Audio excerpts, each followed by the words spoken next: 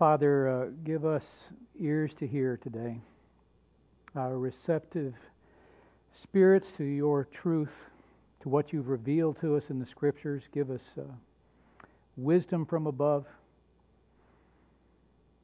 Father, we invite your Holy Spirit to work in each of us and in the midst of all of us together, to work your will, which always blesses, and work in us which is pleasing in your sight. Help me to teach rightly and well. Give everyone here discernment to hold on to what is good. And we ask you to bless now as we open your word together. In the name of Jesus, amen. Did you ever tell yourself, if I only would have known, if I would have known, I would have. You ever say, you fill in the particulars, But you ever tell yourself that? If I would have known, I would have. If I'd have known how great East Tennessee was, we would have moved here a lot sooner, Or you hear this a lot. If we'd have known how great grandkids were, we'd have had them first, right? My dad, when he was losing his eyesight, I just thought of this when we were just a few minutes ago. When my dad had macular degeneration, he had lost his eyesight, and he discovered audio books. He couldn't read anymore.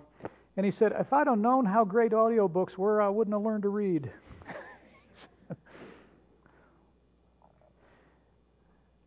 At our house over the years, I've spent hours and hours and hours, just over the years, various projects in the house, nailing baseboards, putting baseboards, maybe replacing the baseboards, or window trim, or door trim, or crown molding, or chair rail. These projects, right? And in doing those things, I did them by hand, and I put the brad or the little finish nail up, and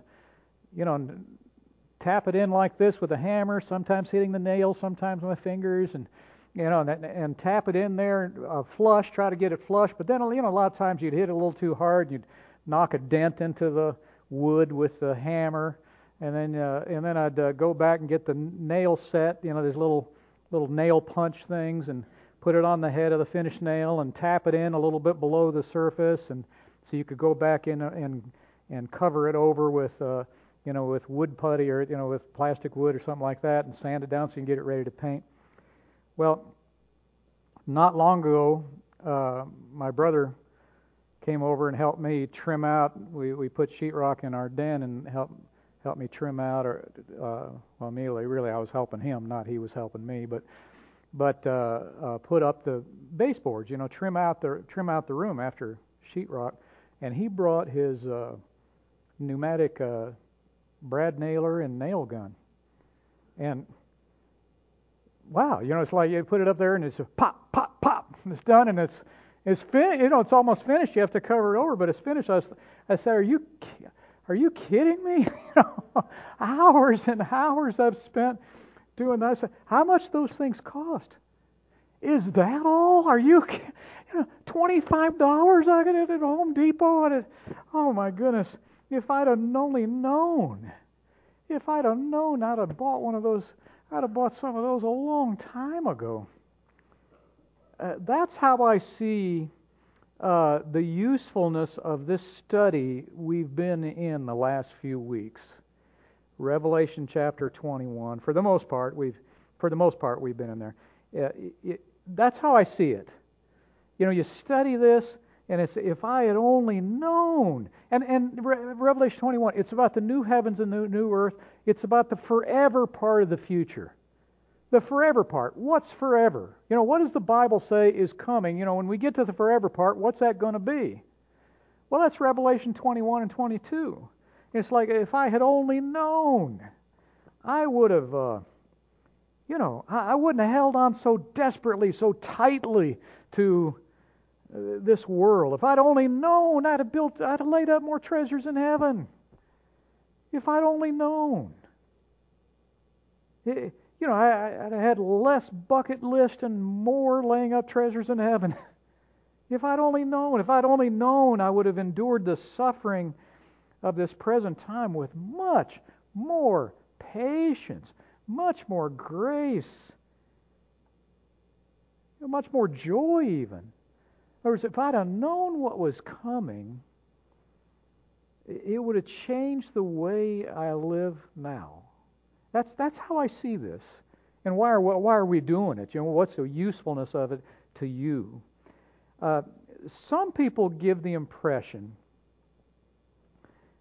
that the Bible does not have much to say about the eternal state. I don't know how much you've studied or read, but really, some teachers, preachers, commentators, they give the impression that the Bible really doesn't have much to say about what theologians call the eternal state, and what I've been calling, rather than say the eternal state, the forever future. I've kind of been trying to refer to it as the forever future. And it seems ironic to me that some of the same people who seem to know almost everything about things that are coming, like the Great Tribulation, the timing of the rapture of the church in relation to the tribulation, is it before, is it after, is it in the middle, the millennial kingdom, the identity of Antichrist, go on and on and on. They seem to know everything about the future. And then some of the same people, and I've heard this myself, from even in seminary. Some of the same people get to the end, say, well, what comes then? You got this big timeline, a chart, and it's all kinds of arrows and things on it. And you get to the end, and there's an inverted parenthesis, and it says new heavens and new earth. And there's nothing there, just new heavens and new earth. And the teacher says something like, well, God really hasn't revealed much about the eternal state, the part, which is only the part of the future that lasts forever. Right? God doesn't say much about that, but, probably because if He did, we couldn't even fathom it, we couldn't grasp it. But don't worry, it'll be great. It'll be great. Don't worry. And sometimes, to illustrate the utter unknowability of the eternal state or the forever future, they'll quote this verse, 1 Corinthians 2. That's the first one I've got. Do we have yes? They'll quote this verse.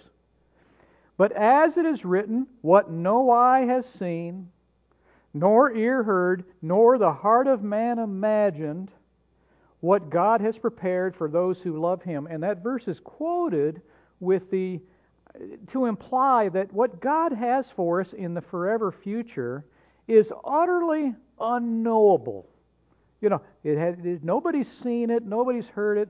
The heart of man cannot even imagine it. It's just beyond our ability to imagine. That's why God hasn't told us much about it. I don't think that's true. I believe that verse is true, but keep reading. What's the next verse say? Well, I'll fill it in. As it is written, what no eye has seen, nor ear heard, nor the heart of man imagined, what God has prepared for those who love Him.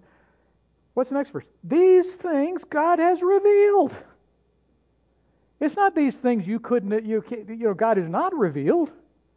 These things God has revealed to us through the Spirit. God has not been silent about the forever future. Now, biblical predictive prophecy, just like all prophecy, you can take that down now. Just like all unfulfilled prophecy, it's always better understood in hindsight than before its fulfillment. Isn't that right? You know more about how the Old Testament scriptures, were fulfilled in the first advent of Jesus. You know more about that because of where you live in history than Isaiah did. Isaiah wondered about some of the things you know about, because this biblical predictive prophecy is always better understood in hindsight than before the fact. And so in that way, yes, whatever God has revealed to us about the eternal state, about the forever future, it's not here yet, right? It's going to fit in that category. But that doesn't mean He hasn't told us anything. It doesn't mean we're in the dark about it. Revelation 21 and 22, last two chapters of the Bible, are about the forever future, and that's clear from the broader context. The return of Christ to the earth, Revelation 19. The millennial reign of Christ on the earth, first part of Revelation 20, millennial kingdom. The great what we call great white throne judgment, because that's what is because of the language of that chapter. It's the second part of that same chapter, Revelation chapter 20. So when we get to Revelation 21 and 22, we're talking about what comes after all of that. What comes after? And what does come after that? It's just the forever future, that's all. It's just what is going to be forever and ever. Now, I set out a few weeks ago to trace three themes in the passage, Revelation 21, 1 through 8. Excuse me. And these three themes are like three features, three conditions that are going to characterize the forever future. And we're advancing the ball today, but just to review a little, the first theme, the first characteristic, first feature is justice.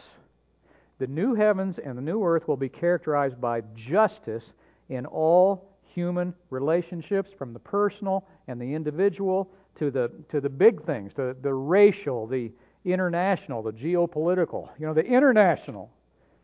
You think, well, international, someone might say international because your conception of what's coming forever and ever. International? What do you mean? There won't be nations? Are you sure about that? Revelation 21:24 speaks of the nations walking in the light of the city of God, the New Jerusalem. It speaks of the kings of the earth bringing their offerings to it. Revelation 22 speaks of the tree of life bearing 12 kinds of fruit. You remember what they're for? For the healing of the nations. Well, just think about it. So there are people in the forever future. There are people. There's a city. There are families. There are nations. And in all of those human relationships, there will be justice. How different than the world we live in, which, if nothing else, is brimming with grievances, right? Both real and imagined. 2 Peter 3, you can put up 2 Peter 3. Says, but according to His promise, we are waiting for new heavens and a new earth in which righteousness dwells. We could say in which righteousness is at home, in which where justice prevails all the time. In the world we live in now, the way it is, righteousness and justice are not at home. In fact, they don't fit. It's not how things work. Justice is actually out of place in the world system. We aspire to it, we hope for it, but let's face it, justice, righteousness is not how things work. What's the real driver in human society? No matter where you go, anywhere in the world, across history, what are the drivers? It's not justice. What is it? Power, advantage, usually comes down to money, which is just power and advantage. But not justice. But in the new heavens and the new earth, all of human society is going to be characterized by justice. We'll move on. But why? King Jesus will be King of Kings, Lord of Lords, reigning over all in God's kingdom. God, really, this is the answer to the prayer, "Thy will be done on earth as it is in heaven." It's going to be done. All evil people, all evil persons, say, both angelic and human, have been confined to eternal judgment. That's previous chapter in Revelation. All citizens of God's kingdom, they have been transformed into perfect Christ-likeness of character.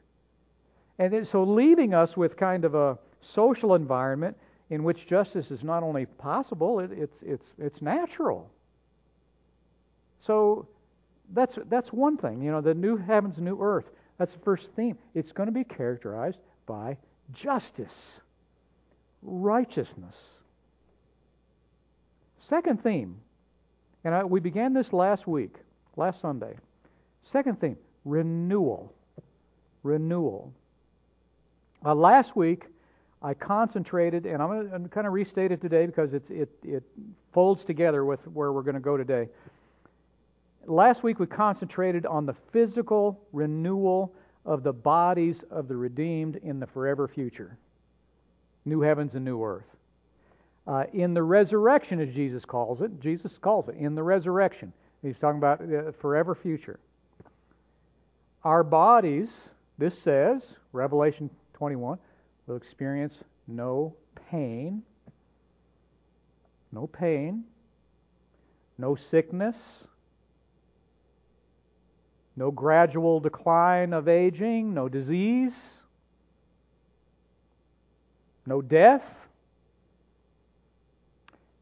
And the resurrection body is more than the restoration of the body, and that's why we chose the word renewal, because the body, because why? Because it's the body made new by the power of Christ, and it's a body that when it's renewed, it's not just restored to what it was before, it's better than it ever was. Better than it ever was. Better than it was when you were 15 or 20 or 25, whatever your 30, whatever your peak was, whenever you were at your peak. Better than that. Bible says the blind will see, the deaf will hear, right? The lame will leap like a deer. And remember, when he writes that, many of the blind, the deaf, the lame, have been blind and deaf and lame since they were born, right? Right? Jesus even healed some of those, right? He was blind from his birth. Even the resurrected body of the sinless Jesus, and think, we won't look this up in the Gospels, but think about this, and if you're familiar, you know this is so. Even the resurrected body of the sinless Jesus has characteristics that it did not have before the resurrection. Isn't that right? I mean, we, on the one hand, we see the resurrected Jesus. He eats, he drinks, he can be touched and held. We see the resurrected Jesus walking on the road with some of these followers, road to Emmaus, right? Speaking with them, conversing with them. They don't think it's a phantom or a ghost. It's just, it's on the one hand, you see that. We see that on the one hand, but then on the other hand, we see a resurrected Jesus who is somehow not subject to the old limitations of space, right? He appears in a room where the doors are closed, and he's just there.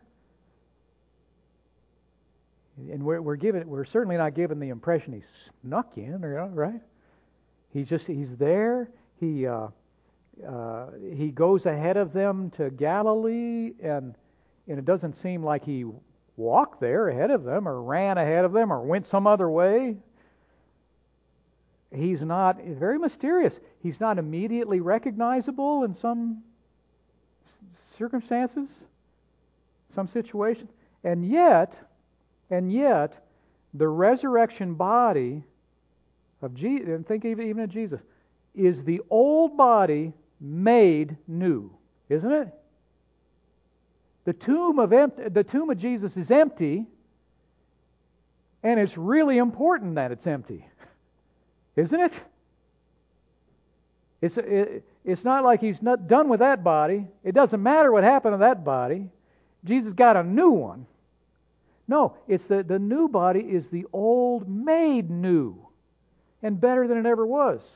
And just as the beaten, pierced, crucified body of Jesus, just as it was that body that was raised up in newness of life, transformed, glorified, in the coming resurrection, it's going to be our bodies, these weak, sometimes sick, fading away, these bodies the same body that someday somebody will lay in the ground. That body is going to be raised up, transformed, glorified. Look at this passage. It's Philippians 3. But our citizenship is in heaven, and from heaven, we await a Savior, the Lord Jesus Christ. Look at that next verse. Who will transform our lowly body to be like His glorious body, by the power that enables Him even to subject all things to Himself. Doesn't that say that? It's going to be the old body made new. 1 Corinthians 15, just to show you another verse. So it is with the resurrection of the dead. What is sown is perishable. Sown, just like a seed planted in the ground. What is raised is imperishable. It, verse 43, it is sown in dishonor. It is raised in glory. It is sown in weakness. It is raised in power. I'm saying it that way to get you to ask, what's the it? It's the same it on either side of that equation. The it is your body. The same body you see in the mirror each morning. The same perishable body that is sown in dishonor and weakness is raised up in power and glory, never to perish again. You know, the cemetery on the church grounds, you don't see it anymore, but the cemetery on the church grounds, like this church, like some previous building, had that cemetery right next to us. I've seen, many of you have seen pictures of it. The church, it says Iroquois Church on the front of it, and it's kind of not in this spot, not on this footprint. It was back, kind of toward the back parking lot, but it had that cemetery attached to it. It's like it used to have a lot of, right? The churchyard had the cemetery next to it. That made a statement. And it's kind of a shame. It seems a shame that we've lost that in modern times. Because here's the statement that the cemetery in the shadow of the church steeple makes. God is not done with this body yet. God is not done with this body yet. This dear one, this body of this dear one, we lay in the ground. By the way, which we have, the body itself we have strong attachments to, right? Someone we love.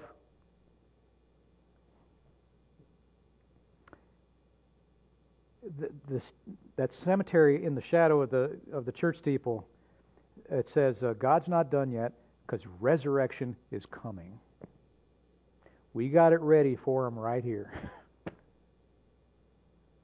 Jesus is coming, and when He does, He's going to transform our lowly bodies, not only these bodies that of the living that are lowly enough, right? But the ones that are even lowlier. in the cemetery. Now, this promise of the renewal of our bodies in resurrection, it's a crucial truth, isn't it? I mean, this isn't just a theory. Like Paul said, Christ is not, if there's no resurrection from the dead, even Christ is not raised. If Christ is not raised, you're still in your sins. It's the most important thing. It's not just a minor belief that some Christians have, but there's disagreement on it. No, this resurrection of the body is crucial, and it's also wonderful. And here at this point, now we're advancing the ball now here. And I feel like one of those TV commercials, but I want to say, but wait, there's more. I want you to see that, there's resurrection. The hope of resurrection it's the essence of the Christian faith. It's the essence of Christian hope.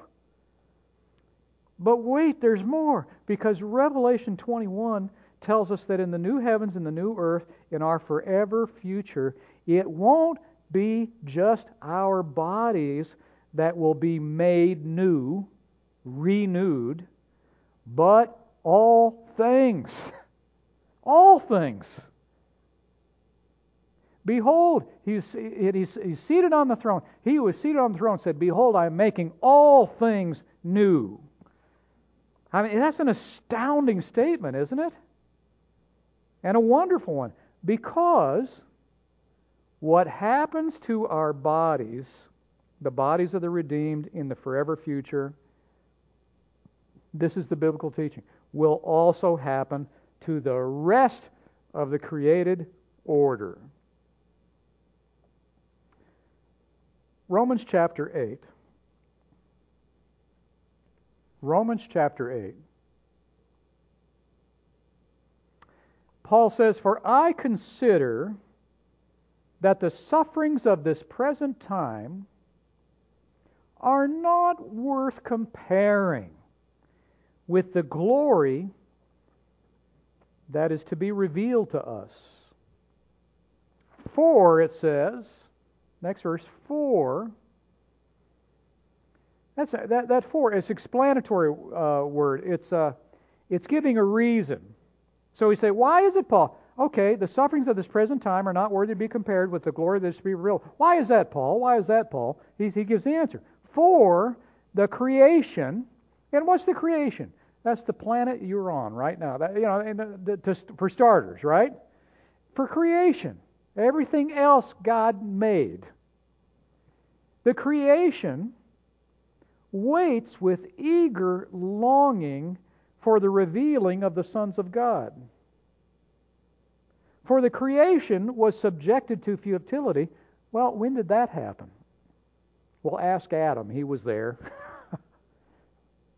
That's when that happened. When Adam fell, the whole creation. This is the biblical teaching. It seems astounding. You mean when man fell, something happened to the whole universe? The Bible's answer is yes. It fell under the curse of sin and death. When Adam fell, the creation itself fell. In Genesis 3, it says, to Adam, God said, after the sin, to Adam he said, cursed is the ground because of you. The ground didn't do anything. But the whole, God subjected the creation to the curse of sin and death because of the sin of Adam. Well, continuing on, verse 20. For the creation was subjected to futility, not willingly, but because of him who subjected it, in hope that the creation itself will be set free from its bondage to corruption, sin and death, and obtain the freedom of the glory of the children of God. For we know that the whole creation has been groaning together in the pains of childbirth until now. And not only the creation, but we ourselves, who have the first fruits of the Spirit, groan inwardly as we wait eagerly for our adoption as sons. And it says, comma, and we could say, that is, what are we talking about? The redemption of our bodies. You see the symmetry here, don't you? You got to see the symmetry here. When Adam, and this is like the Bible painting in broad strokes what it's all about. And here's the whole story is summed up.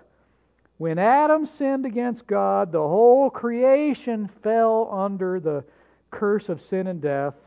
It wasn't just Adam and his descendants who fell under the curse of sin and death. That would be bad enough. But the entire created order, everything, fell under this curse of sin and death. What's everything? Well, all plant life, all animal life, the physical earth, the whole solar system, the galaxies, everything fell into this unnatural state. It became a place of sin and death and disorder and chaos. It fell under the curse. And we, in these fallen bodies, are under that same curse of sin and death. In these bodies we groan like a woman in labor, longing for the deliverance that's coming. Right? Boy, I can identify. I groan, sometimes it's absolutely literal. Groaning. I can't wait. Can't wait. I so look forward to what this verse says, the redemption of my body. What I mean by that? The resurrection. To get that body, transform this body into that body better than I ever had. But certainly not sick and diseased and weak and fading. And Paul says here, well, he kind of turns it the other way around, but Paul says, and you know what? The whole creation is groaning in the same way. Same way. Can't wait to be different. He's personifying it, of course. I don't think the creation's speaking in the same way. It's a personification, but the creation is longing too. For what? That's something better. That redemption. That's setting free. Because, what's he say? Because what will happen to our bodies in the resurrection will also happen in the whole creation. That this broken, weak, failing body will one day be transformed by the power of Christ, right? It's clear, in a glorious body that never gets sick, never die. And in the same way, this passage says, this broken, sin-infested, sin-marred world is going to be transformed into the world as it was meant to be. It's going to be a glorious testimony to the power, goodness, intelligence, even artistry, and saving work of God. That bringing about a perfect environment for mankind to live in and serve God forever and ever, and that's what's forever. Now think about this. Now, if you haven't already thought about it, what Revelation 21 and Romans 8 describe is not, believers, think about, I'm talking about forever now, is not believers going off to a far off heaven and wherever that is and living there forever. That's not what these passages are about. It isn't believers going to a far off heaven and staying there forever and ever. It is heaven coming to earth forever and ever. It isn't us going to where God is and living there forever. It's God coming to where we are and making His dwelling there forever and ever. Revelation 21, what's it say? The holy city descends out of heaven to the earth. And a loud voice from the throne proclaims, "Behold, the dwelling place of God is with men." Daniel 2, we won't go there, we don't have time, but the stone, but just for, if you know Daniel 2, Daniel chapter 2, this great image Nebuchadnezzar represents human government in all its glory, like Nebuchadnezzar, Babylon, Medo-Persia, Greece, Rome, world Gentile power. This stone cut without hands comes from heaven, smashes the statue at its feet, and it says, becomes a great mountain and fills the whole earth. Fills the whole earth. It's not this being destroyed and everyone going off somewhere else. 1 Thessalonians 4. Once again, we won't go there. But in 1 Thessalonians 4, Paul says, people say, what? He says, don't worry about believers, your fellow believers who have died. Don't worry about your fellow believers who have died. They haven't missed out on anything. God will bring with Jesus, when Jesus comes back, God will bring with Him those who have fallen asleep in Jesus. I read that. You remember the passage? Don't worry about, we don't grieve as those who have no hope. What are our dead with the Lord now? Don't worry about them. When Jesus comes back, He's going to bring them back with Him.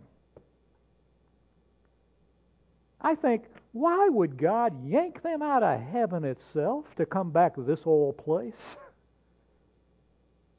Especially if that's where they're supposed to live forever and ever. You know why? Because this old place won't always be this old place. It's going to be transformed into a new earth where God will establish His everlasting kingdom, and they shall, this Revelation 22, and they shall reign forever and ever.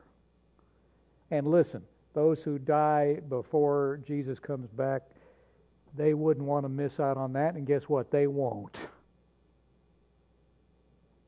John Piper, if you know him, Bethlehem Baptist Church,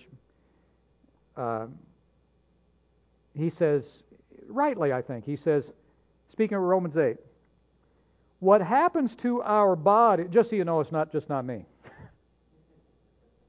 John Piper, what happens to our bodies and what happens to the creation go together. And what happens to our bodies is not annihilation, but redemption.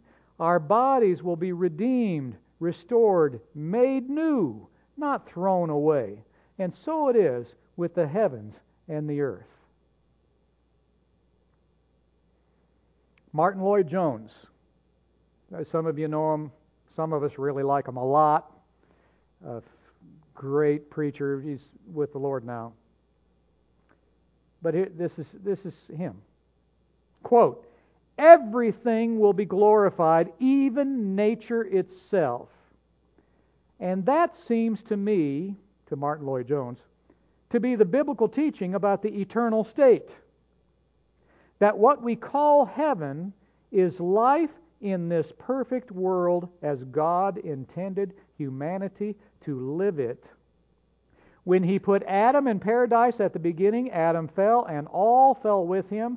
But men and women are meant to live in the body, and we will live in a glorified body in a glorified world, and God will be with them. Close quote. Another one, N.T. Wright, Anglican theologian. He writes of the universal belief of the early church, quote, that history is going somewhere under the guidance of God, and that where it was going was toward God's new world of justice, healing, and hope. The transition from the present world to the new one would not be a matter of the destruction of the present space-time universe, but its radical healing. Or, as a virtually unknown, inconsequential pastor theologian in an obscure place, Oak Ridge, Tennessee, puts it, that would be moi. Jesus says, I am making all things new, not all new things.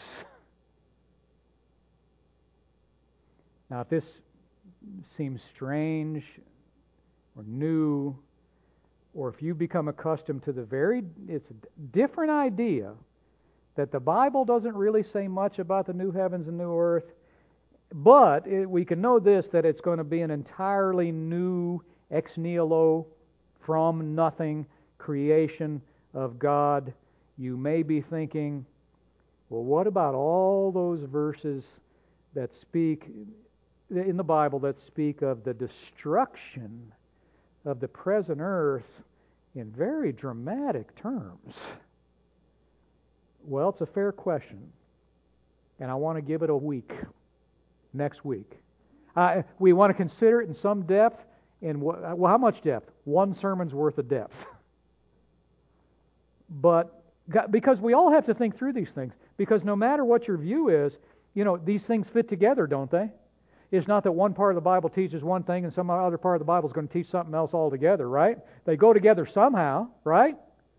So we're going to figure that out. But just to end today, if it's the way I've presented it today, if the present earth is to be renewed, which I think Romans 8, it has to be.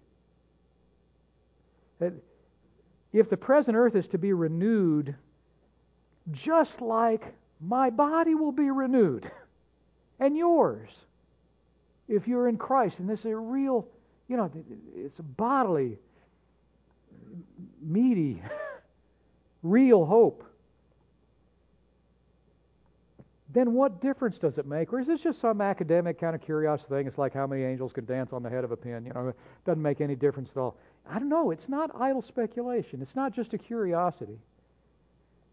Because Paul says in Romans chapter 8, the coming deliverance of the creation from the curse of sin and death is what makes the sufferings of this present world unworthy of comparison. It's what makes it that way. And when we lose that sense of continuity between the old and the new, that redemption is the old made new. Redemption isn't replacement. It's God taking the ruined and messed up and fouled up and hopelessly ruined and making it into something that's holy and good and beautiful. When we lose that sense of continuity, if the forever future, it becomes so far removed from life as we know it, so otherworldly, that we can't even imagine what it will be like, which is what some people say. It invites all sorts of sub-biblical, sometimes downright unbiblical notions about the hereafter that frankly motivate us negatively rather than positively. In other words, far from being a motivation and something that motivates us to live for Christ now, it makes us not want. It's a downer. It doesn't seem good. How many Christians in previous generations, I wonder, I don't know, in their heart of hearts weren't all that keen on the idea of sitting around on clouds and playing harps forever and ever? Amen. I wonder how many, and I say previous generations because you don't really run into people that believe that anymore. I don't know anybody that really thinks, what's the forever future like? Well, we're going to sit around and on clouds and play harps. That I don't think any. I don't run into those people. But I will say this: the idea that people become angels when they die is incredibly persistent in our culture. Practically every week somebody in Oak Ridge dies, if I believe the obituaries. Practically every week in Oak Ridge somebody dies whose family thinks that their dear one has become an angel. God needed another angel. You know what? God made me as a human being, made in His own image. I don't want to be an angel. Especially one of those little chubby naked ones with the little stubby wing. Those aren't really in the Bible, by the way. That's a complete fantasy. Somebody's, I don't know who. Can you imagine? But listen, other things, other kind of expectations that are otherworldly, that are nothing like this world, nothing like life as we know it, that God said was good. Nothing like this creation. Like if you're worried about that eternal church service in the sky, that isn't even halfway over when we've been there 10,000 years, bright shining as the sun. If you're worried about that, it's no wonder you live your life as though here and now is where real life is, and you hang on to it, clutching onto it with everything you've got and try to wring every bit of pleasure and happiness you can out of it before being banished to eternal bliss. I think of the I'm out of time. But just indulge me for a minute or two. Think of the older Anglican clergyman speaking to a younger one, and the older one, like me, is sick, and the younger one says, "Well, what are we going to do? What are we going to do?" Said, And he says, "What are we going to do if you die?" And the older one says, "Well, I suppose in that case I should enter eternal bliss, but I wish you wouldn't bring up such depressing subjects."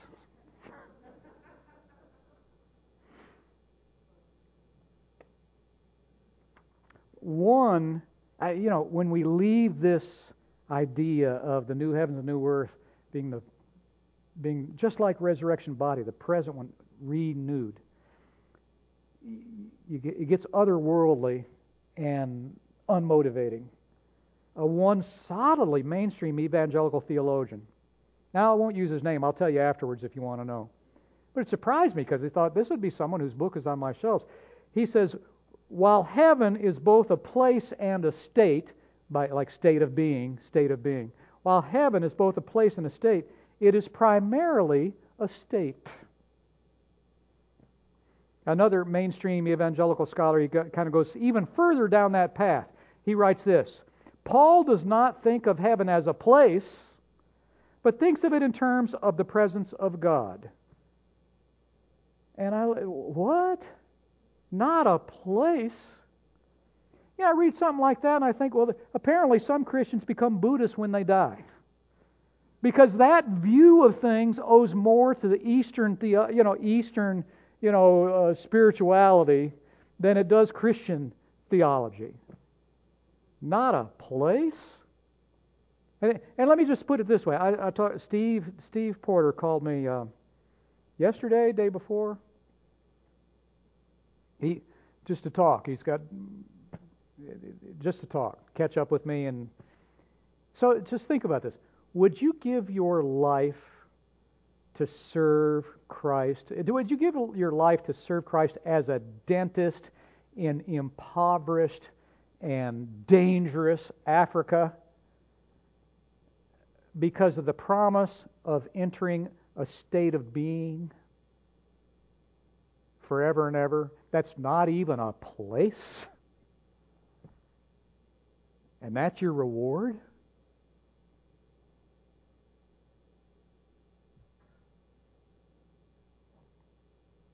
On the other hand, I should end. On the other hand, if you had only known, that everyone, and you'll recognize this as something Jesus said in the Gospels. If you'd only known that everyone who has left house, or brothers, or sisters, or mother, or father, or children, or lands, for the name of Christ and the sake of the gospel, will receive back 100-fold, maybe you would have given your life on the mission field.